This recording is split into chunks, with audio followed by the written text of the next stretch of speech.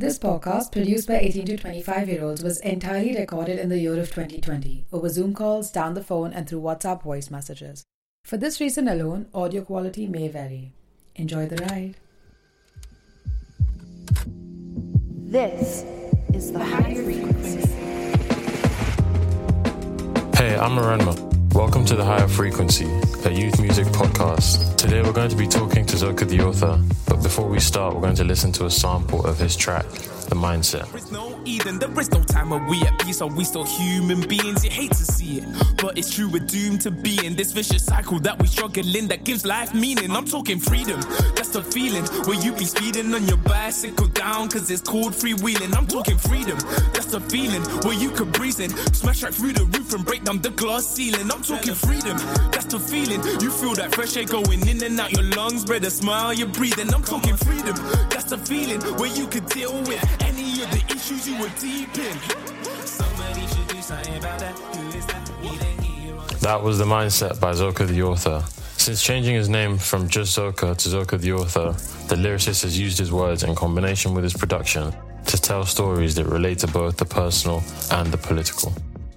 In this episode, I talked to Zoka The Author about what he's been working on in lockdown, his views on mumble rap, his reaction to the brutal killing of George Floyd, and what he's got coming up next. But first, we're going to be hearing from our correspondent, Tom Luton, in Cardiff, about the effect of the global pandemic on the live music industry.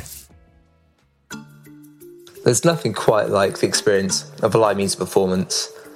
The energy, the excitement, the communal spirit that defines a great concert is something that everyone can relate to. From the smallest clubs to the largest stadiums, live music brings people from all backgrounds together in a way that no other experience can. My name is Tom, and for the past 3 years I've lived in Cardiff. During this time, I've been fortunate to see artists who have come from all over the world perform in the Welsh capital. Now the city's vibrant music scene remains on hold, its venues lie silent, and this problem is not unique to Cardiff. The music scene is on red alert all across the UK. This is an issue that is deeply personal to me. As the son of a professional musician, I spent much of my childhood in the type of grassroots venues most at risk of closure if actions are not taken. The live music industry is the livelihood of millions of people worldwide and is integral to the economy. In the UK alone, the music industry contributes $4.5 billion a year and supports 210,000 people, from sound technicians to video operators, venue staffs and event managers. There is an army of talented, hard-working individuals behind every show. In June, the Music Venue Trust, a charitable organisation founded to improve, maintain and organise music venues, issued a stark warning. Without necessary government support, up to 93% of music venues could close permanently by the end of the year, with a long winter ahead and the prospect of future lockdowns on the horizon. How much longer can the live performance industry withstand the strain of COVID-19?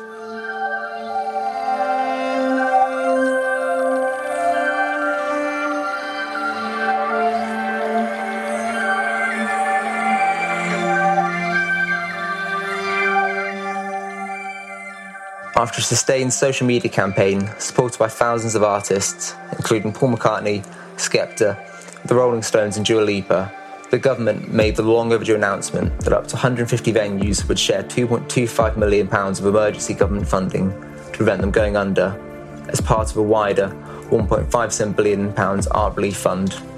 While this move was welcomed by campaigners, there is still huge anxiety that the government has failed to understand the extent of the challenge facing the industry. With live music as we know it unlikely to return until well into 2021, only time will tell what awaits the industry on the other side. So we've got Zoka in the building. Can we make some noise for Zoka, please? We'll input some claps. Wow. Zoka, how you doing? I'm good, man. How's your lockdown been? Yo, it's been interesting and weird. Like, for me, it was just very much a time to reflect, I think. Try and get into better mental habits in terms of how I look after myself and my mental state and stuff. Like, really got me into, really introspective time. Also a very stressful time. I was like, so the segment was talking about like how, live music has been, one of the hardest hit, if not the hardest hit industry. Been crucified in a sense. Yeah. I had my biggest show of my entire life which you were there for. Of course. Like, we was there. We was outside. Yeah, man. And yeah, it was incredible, and it was probably the best day of my life. It was my headline show at the O2 Academy, and it was like after that, you know, I really feel like we did something special that night. And then as a result of that, I was getting a lot more opportunities in that field, and you know, I was growing, and it was sort of like helping me turn this passion of mine into like a viable career. And then all that momentum just got like, I felt like a car just smashed into a brick wall. Do you know what I mean? Yeah. And I had to like pick up the pieces. Lockdown has been difficult for everyone, but for up-and-comers in any industry, lockdowns you feel the pinch a lot more than you would if you were an established person within any field that you're doing. But because, you know, we do like creative stuff, like you make music, I present. Lockdown's been it's been difficult because you see things happening within the industry, but the things that are happening are only being done by people who already have had a foot into the industry that they're in, if that makes sense. So like, what's your view on that as well? Yeah, no, I agree. I mean, I think, yeah, as you said, in any industry where you're up and coming, and that's why, you know, people like students, people who like, you know, all my age mates as well, luckily most of them have sort of landed more or less on their feet, but there's so many people who are, you know, stuck in that post-uni abyss, which is already a difficult time anyway. Pre-lockdown, They were already struggling, like, applying for jobs, getting rejections left, right and centre and all of that. So much more so now where we're in a recession, it's tight. It's tight for everyone. It's not fun. Being indoors a lot, like you said, it's a very introspective time. Mm-hmm. And it's been that way for me myself as well. How was being at home and being able to, I guess, go deep within yourself? How was that showing within your music? It's just, I guess it's all inspiration, really, at the end of the day, isn't it? And, you know, particularly for me and the kind of music that I make, I'm someone who very much tries to uplift and inspire. That's my main goal, actually, is to inspire people. So, and the way I do that is to just talk to people, I guess, about my experience. That's all I can do, really, is speak authentically about the things that I've gone through. Is there any music that we've heard that was made during lockdown, or is a lot of the stuff that you've put out recently pre-lockdown music? Yeah, that's all. Because obviously, if you were at the live show, you already saw it live, so you know. Yeah. So all these songs, that experience. Yeah, all these songs that I'm dropping now, that's all pre-lockdown.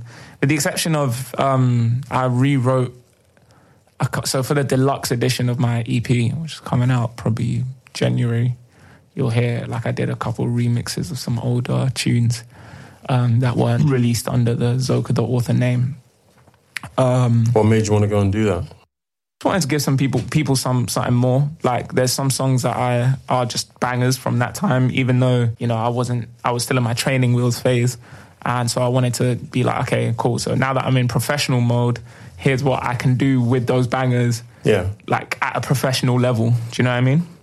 With all my current experience that I have in terms of developing as a songwriter and stuff. Yeah, they come from a more mature perspective. So for example, one of the songs is a song called No Chains. Talk to people about No Chains. So No Chains was a song about, I wrote a bit over a year ago, actually, about a breakup that I went through at that time, which ended very messily. And I wrote it as a sort of therapeutic exercise for me to sort of, like, to make me feel like I'd gotten over that relationship. Yeah. But that's why it's like no chains. I'm not chained to that, you know, relationship, to these feelings of love or hate anymore. I was trying to be like, look, I'm just trying to refocus all this energy, both of like love and hateful energy, into myself rather than putting it out to you, and improve myself for it. I'm dedicated and focused. Despite that, you should know this. I hope your life is the most blessed, but you had me crying the most. And that always comes with a consequence. I was a slave to my love, but after the things that you done, all my chains and I broken. Yeah, I got no chain. That was the aim of the song, and to inspire others to do the same, to instead of like hitting back at their exes. And I wanted to inspire people to not do that. when I was writing that song, I was still very much in a place of hurt, and I was trying to convince myself that I wasn't, and that carried through in the lyrics. So if you look at the lyrics, even though it's like, yeah, I'm not going to hit back at you, it's still kind of petty. Do you know what I mean? And so I wanted to now, I guess, right that sort of wrong and be like, okay, if I'm going to write a song like this, you know what I mean, I'm going to do it properly. So I left the first verse how it is, and then the second verse, I changed it into like okay, now looking back 2 years ago, like being like, all right, look, no, I was still being paid and I'm sorry, essentially, and just reflecting on the fact that at the end of the day, from a more mature perspective, like there was stuff that I did wrong in that relationship as well. Yeah. Even though like how it ended and stuff was still like there was stuff that she did that was very hurtful to me. I'm not blameless, and it's rarely ever just one person. You know, at that time, the stuff that I dropped, it was probably hurtful for her to hear, and sort of just apologise for that. And be like, look, now I feel like I don't have chains towards this, but you know, like at the time, I was lying. Everything in the past, feelings from flames you left in my heart. Thought we were chains, you broke us apart. Just like any game, I'm broken to start. I got no chains, yeah. I got no chains, I got none. So, No Chains is one of the songs that you've remixed over lockdown. What are the other ones? So the other one is a song called The Fruit. Yeah, the changes I made to that were just like, I can write a more wavy verse than this right now. The chorus of that song still slaps, so I kept that, but the verse is, I could do better, and I did. So that new verse, like when you hit, like, you'll get it. There's a blemish in the mirror, and I like it like that. I work hard to be the winner, and I like it like that. I ain't black or white or grey. There's more colours that I'm filled with, can't be painted with precision, and I like it like that. Within lockdown, how come you decided to go back and improve those songs instead of, I guess, make new ones, which I imagine you also did that. I also did that, yeah. This EP, Reflections, is going to be my first EP under the Zoka The Author name. And it was really just a way of saying thank you to the people who have been supporting me since before that name. Yeah. Do you know what I mean? I didn't want to just start and not acknowledge what took me to this point. Do you know what I mean? A lot of other artists, I feel like they, you know what I mean? Like so many artists, once they get their big song or whatever, their big hit, it's as if they never dropped other music. Do you know what I mean? Sure. Like no one will ever know that they were doing all of this stuff except for the people who are really, really there. It makes the person look like they just came out of nowhere. And what I don't understand is that, like, sometimes the journey of watching you fall down and maybe not be as sick here as you are here now, like, that can inspire someone else. So that's literally it, man. And it has been a bit difficult for me to navigate as well in terms of like coming up, because you're looking at these people.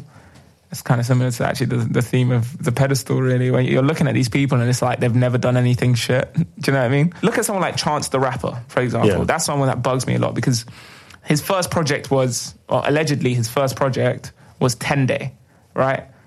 Like, which was the one before Acid Rap. It was a classic. Like, it's not a classic. Acid Rap is a classic.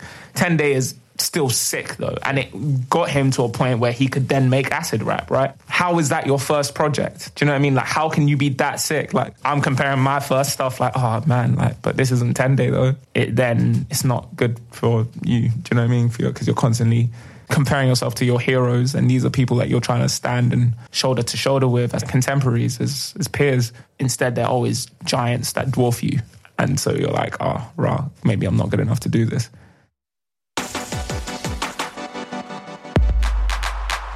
Since its inception as a genre, in the inner city New York of the late 70s, hip-hop has developed, transformed, and made waves across the globe in ways no one could have predicted.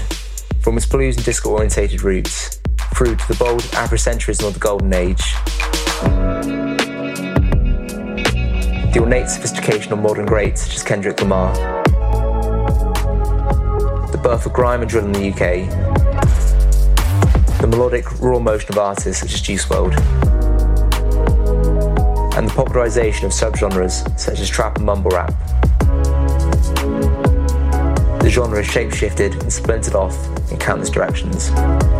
Hip-hop has broken through countless barriers, transforming from a marginalised underground movement to the worldwide, zeitgeist-leading phenomenon it is now. You are now watching the It is one of the most significant musical movements of the last half-century. Despite facing relentless criticism from those blind to the issues it raises.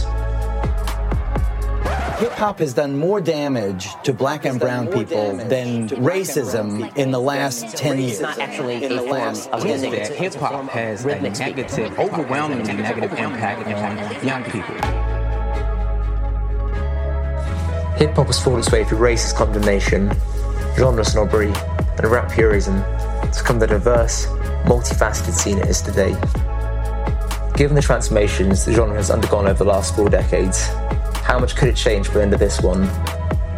What will the hip-hop of 2030 sound like? Will it still dominate popular culture in the same way, or will it be replaced by the rise of new musical movements? It is safe to say this is something no one can predict, no matter how knowledgeable they may be. Now, Zoka, what were you listening to around the time you decided that you were going to make music? Who did you look, or what artists did you look to, and albums did you listen to as well that made you want to go, okay, I'm gonna do this? It's weird because what inspired me to do music was not a particular artist or album. Yeah. But that said, at that I think I wouldn't have made that decision were it not for someone like Kendrick Lamar showing me that there was space for the kind of attention to lyricism that I value, I guess, above. Well, that is my brand, I guess, in the game in terms of poeticism and like really being able to tell a story exactly through music. Yeah, exactly. Like really taking you on a journey with his projects, like that thematic kind of cohesion in each of his songs, and then the way each song relates with the next song. Telling a story is very much my brand. That's all I've wanted to do my whole life, is take people to sort of different worlds, do you know what I mean? And immerse myself in those worlds as well, and live in these worlds where different things are possible, and it's not the same as the world that we live in. So later I started listening to Koji Radical as well, who I think was very much a trailblazer for me within the UK scene. For sure. In terms of being like, all right, there's space for that here as well, And also, I guess, formatively, a bit more formatively, someone like J. Cole really just spoke to me as an artist when I was younger, like when I was 15 upwards. Like he was really, really touching me. Chance as well. So those artists were Joey Badass as well, in terms of showing, again, that like lyricism, do you know what I mean? Lyricism isn't dead. Yeah. Earlier than that, I listened to a lot of Eminem when I was like 12, 13. Yeah. And then I guess before that, if we're taking it all the way back. All the way back. We need to know what's gone into the pot to make this man here, so... So before that, I only started listening to rap when I was, about 11. Dr. Dre, Snoop Dogg, like a lot of West Coast rappers there. But before that, I was more of an R&B, like swing beat, like I liked funky kind of stuff. So Usher, Mary J. Blige. It's his birthday today, funny enough. Really? Yeah. Oh, shouts to Usher, man. A lot of the artists you mentioned as inspiration within rap, they all have the lyricism in common. Their content can be a bit varied to an extent, but they all still sit in like a space. So do you believe in like artists labeling themselves and people, I guess, saying that, okay, this is a conscious rapper, that's a mumble rapper, that's a this? Do you believe in those labels, or would you rather people just were free to create whatever they want to create? I think labels are useful when it comes to for other people to digest the art that artists create. I don't think that artists themselves find labels particularly useful beyond helping them to figure out who to market their music to. But like, I think most of the innovators and the best artists do not limit themselves to a label. If you look at someone like Tyler, the Creator, Frank Ocean, these people do not make music. Sampha is another one. James Blake. They don't make music that like is limited by genre. Andre 3000, Kendrick. Yeah. Do you know what I mean? And so as a result of that, they're free to do what they want. Do you know what I mean? And create new paths Meribah as well, who's someone who does that inspires me. Yeah, you put me on Meribah. She's cold. Yeah, she's cold. I was curious to get your take on, you know, the fact that lyricism is a very, very much a heavy ingredient in your sound. Yeah. So, what's your take on quote unquote mumble rap? Like, when you look at it, like, what do you if you feel anything, what do you feel? And what I just get different stuff from it. I don't think you always have to go to lyricists to get what you want from music. Do you know what I mean? Like, you can get like quote unquote mumble rap, because a lot of the time these guys are not mumbling. I think it's kind of a disparaging term. At this point, yeah. But like, yeah, I'd say like, you know, young trap artists who are doing this type of thing, you know, they've clocked onto a really cool sound. Do you know what I mean? And they should be respected for that. They're doing a lot of trailblazing cool stuff that inspires me and has inspired other lyricists. If you look at J. Cole on his most recent project, yeah, for sure, KOD, that was super inspired by those kind of people. Do you know what I mean? And even like Middle Child, like you listen to a beat like that, that's not a beat you'd give to J. Cole, but it's not like, oh yeah, this is a J. Cole type beat. I mean, it's not. I wouldn't say with that. I think it's more what he did. He did delivery wise, and because that beat itself isn't particularly trappy, you know, with the horns and that. True. But it's his auto tune delivery and the flow that he's gone with is very like you know, it's got the auto tune on it. It's very trap influenced. You know what I mean? And even now within trap, I think that's splitting off into subgenres. You've got like your Playboy Cartis, but you've also got your Travis Scotts, and they sound very different. Do you know what I mean? For sure. So like, and there's people that actually, if you took their bars away from the sound and you read some of their bars in these quote unquote mumble rap tunes, like these people are actually saying stuff. And also sometimes it's like people just want to have fun sometimes. Yeah. You know? That's what I'm saying. It doesn't always have to be all that. It's literally, it just depends on what you get from your music. And it's good that there are different, like, it's not, I would get exhausted if all I heard every day was Kendrick level lyricism. Do you know what I mean? Like, it's too much. Sometimes you just want to... It takes a lot of, you have to really listen. That's what I'm saying. Do you know what I mean? Sometimes you just want to chill and just vibe. Do you know what I mean? For sure. And, you know, there's artists who do that. Now we're going to cut to Tom in Cardiff. He's going to talk to us about how the music industry has been affected by COVID. As we have discussed, the performing arts have been particularly hard hit as the pandemic has ravaged economies across the globe. However, all sectors of the economy have experienced staggering levels of unemployment. Across the 37 countries that make up the Organisation for Economic Cooperation and Development, the number of unemployed people increased by 18.4 million in March to 55 million in April. In the USA alone, between February and May, more than 14 million Americans lost their jobs. Whilst the despair and anxiety this has caused for so many cannot be understated, from these circumstances, new opportunities have arisen. Across the world, lockdown has created the perfect storm for political activism to flourish. With so many people being left unable to work, people have been able to fight for causes with unprecedented vigour. The startling resurgence of the Black Lives Matter movement and the mass protests that followed the tragic death of George Floyd have made waves across the globe. Given the chance to reflect, people have been able to question and challenge the very foundations society has been built upon. Voices that have been ignored have been amplified like never before, but the question remains as to when these voices will become so loud that those in power finally have to start listening. Although the pandemic has left scars that may never heal, could the opportunities it has created bring about real and necessary change?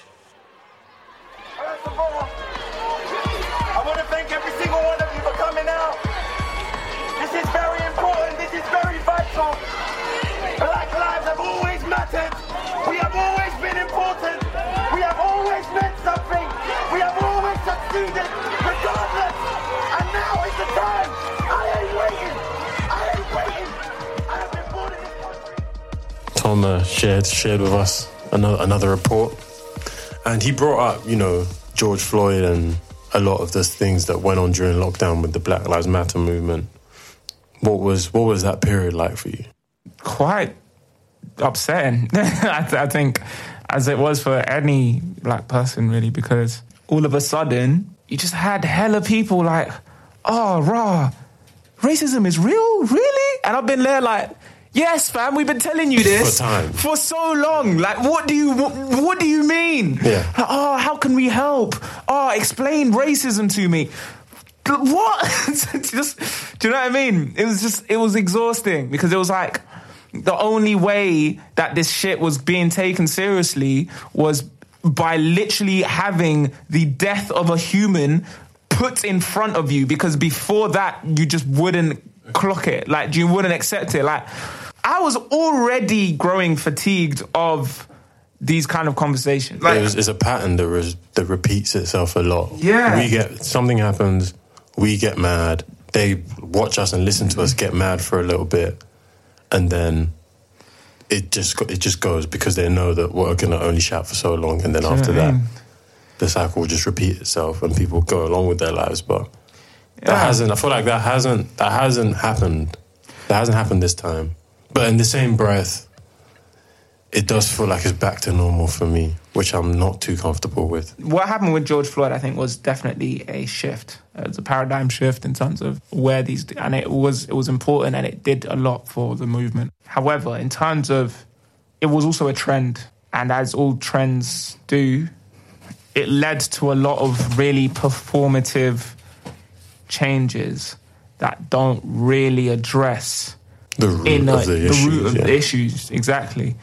I don't care if the person who plays Missy on Big Mouth is black or white. Do you know what I mean? I don't care. I do care about the statues, but like, there's also more important things. But it's just the fact that even after all of this has happened, you still want to try and scurry around the issue rather than just face it and do what you know is right to do. The thing is, it's like, I don't really expect that because the root causes of this come from the institutions that are at the heart of how we have organised our society. You know, all these establishments that people are losing faith in. Yeah, exactly. Yeah, but at the end of the day, the establishments that are at the heart of it, based around human self-interest, and human self-interest is something that never changes. Capitalism capitalizes on that. So we live in a capitalist world, right? A globalized capitalist world, where those at the top of the power structure have a vested interest in ensuring that the power stays there, the money stays there, the wealth stays there.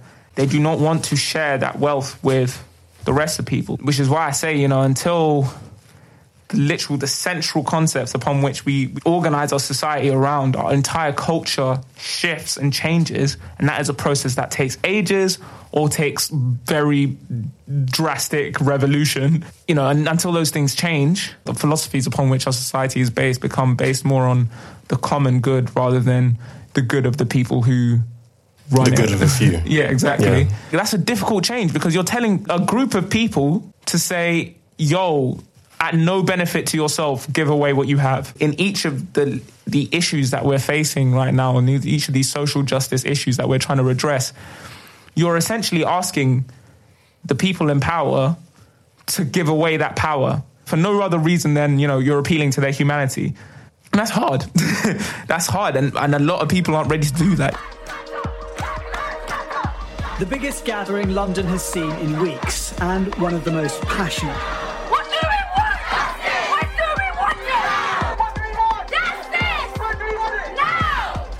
Protesters were peaceful but angry about George Floyd's death in the US, that America's woes of inequality and racism resonated in their lives here. I remember when the whole Black Squares thing was happening, and I was like, how is this productive? Like, you're literally blacking out information that would be useful for people to see right now. And I remember being a bit annoyed about it. And I remember having a conversation with my girlfriend at the time. She was like, look, yes, but at the same time, like, any activism is still activism. Like, that might still be the first step for someone.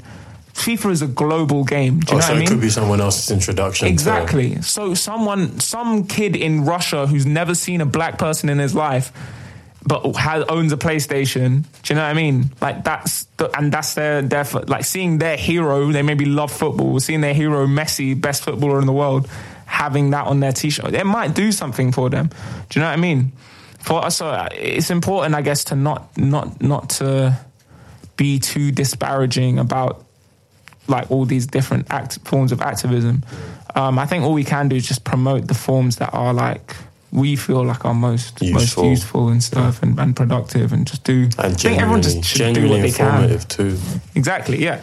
Stuff that does stuff. Do you know what I mean? Like, everyone should just do what they're comfortable with doing, and I think that's all that they can ask for. Because whilst all these things are important, change is going to be slow, and at the end of the day, you need to live your life. I know I have people who like are friends of me on like social media and stuff, who like are far more active in this thing than I am.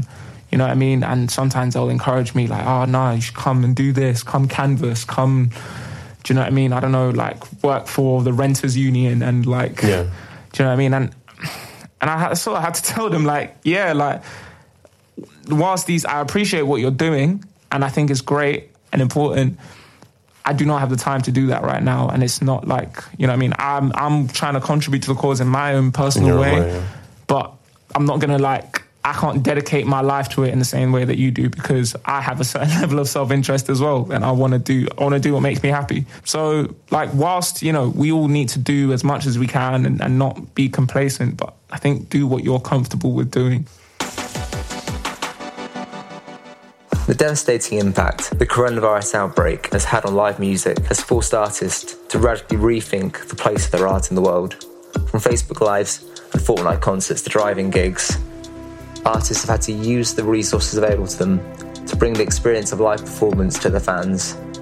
This has got me wondering, is this the blueprint for live performance moving forward? And if so, who will benefit from the increased focus on virtual performances? In February and March of this year, scores of people turned to music to comfort them.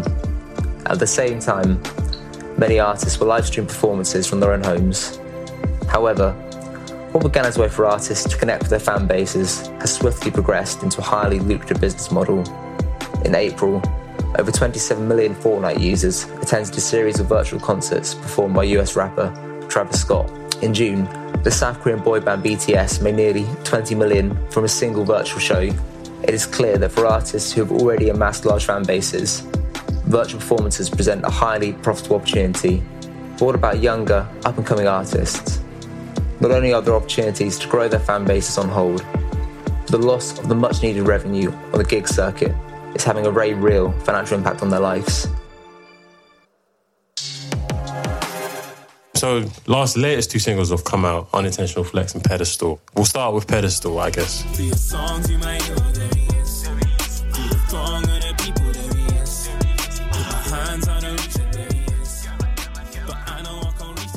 Okay, so what inspired the Pedestal?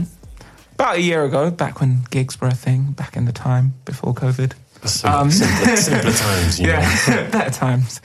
So I went to the concert of an artist who I really, really, really highly look up to. And I'd seen this guy perform a few times. And during this concert, I see there's this kid, this little white kid, super skinny. He's elbowing his way to like the front, and he's like so visibly anxious to get to the front, like he needs it. And I was like, what the fuck? And then all this guy wanted, like, and it was crazy, just like I'd never seen this level of like whatever, like adoration, or I don't even know what it was, but all he wanted was to touch this artist's hand. He wanted this artist to touch him on the hand. Once that happened, he was good. Do you know what I mean? But like he needed that. Like he turned around and left the front row. Yeah, I didn't see him after that. Okay. Do you know what I mean? Like he wanted it to that extent. Like I was like, this guy is just a human being. Like why do you need him, just someone to touch your hand that badly? Like what is going on? But then at the same time, when the concert ended, this artist often likes to sort of jump down and speak to people and stuff. He recognized the two people I was with, but he didn't recognize me. Like he mentioned them by name, but he didn't recognize me. And I felt bad about that. Like I felt like I wanted him to recognize me. Like I wanted that validation from him, because this guy is one of my heroes. Do you know what I mean? And that experience bugged me, because I realized that I relate both to the position of the artist and to that of the kid who just needed this validation from someone who at the end of the day was just a human. And so, yeah, and so it's just putting those two things in conversation with each other, really. So that's what the Pedestal is about. Talk to me about Unintentional Flex, because that came out before. Yeah, so Unintentional Flex is like... So the way I'm releasing these songs is actually in the order that they are in the EP as well. Yeah. So Unintentional Flex is like the step just before that in terms of this journey, in the sense that it's the creation of this not false self, but like this ideal self. The higher self. Yeah. I didn't even expect that people learn to expect. That's why I stress. Yes, rare that I've slept before 3. My text make it seem even less when I'm leaving. The rest of my peers, they don't rest. But that's not till I've left legacies of a legend. There's a bit of a disconnect between this person he's trying to be and this character he's trying to step into and where he's at. The song is painting that real picture of like, he's really trying to convince himself like, yeah, this flex is unintentional. Do you know what I mean? That this guy is like, yeah, I can beat him without even trying. But yet, like, it's very clear that he's trying. Yeah. Do you know what I mean? Through the actual, like, if you look at it. I don't even care if they get wet because the drip is the same in the NG. Get me that went over headers because you're lying in bed, sleep on me while I fly, take time in REM dreaming. But that is all stuff that is very kind of beneath, in that, like, you'd have to really, really, like, be looking at the lyrics intensely to clock that. Like, you know, on the surface, it is more or less just kind of a flex track. But, or at least like my version of that, in the sense of like, again, it being authentically about things that I actually do and want, but aren't like, yeah, like rather than like, you know, stuff that I don't actually have. What's the name of the EP? Let the people know. Reflections. Well, do you have any parting words before we wrap up? My parting words would just be, I guess, it's a flipping difficult time right now. So whilst, you know, my general thing is do what you got to do, sometimes what you got to do is just be kind to yourself, because the world is not a kind place right now, and it's important to just be nice to yourself. And that doesn't necessarily mean just slack off, but it might do sometimes. Do you know what I mean? Give yourself space to do what you have to do. Do you know what I mean? And don't worry about the rest of it. So, yeah, do what you got to do. Thanks to my guest, Zoka the Author. You can find him on Instagram at Zoka_the_author. You've been listening to the Higher Frequency podcast with me, Aramel Honsi. Our correspondent was Tom Luton, and the episode was produced by Felipe Eri Franco. This podcast is a bold-faced CIC production for youth music, led by Femi Orogun Williams. Thanks to Notion Magazine for being our official media partner. Next time on the Higher Frequency. London isn't the only way. London's flipping expensive, man. I think if you're from a small city, you have a small obligation, if you've, you know, done well for yourself, to connect with the city, to allow people that were like you to think like you, to think better than you, to do better than you. The London music scene, everybody in the UK is familiar with that, whereas with Manchester, only if you're from Manchester would you get it or would you know about it. A lot of our music is very, very chill, relaxed, but it also tells our own story. Previously, things have been very London-centric, but I feel like each individual city now is garnering its own flavour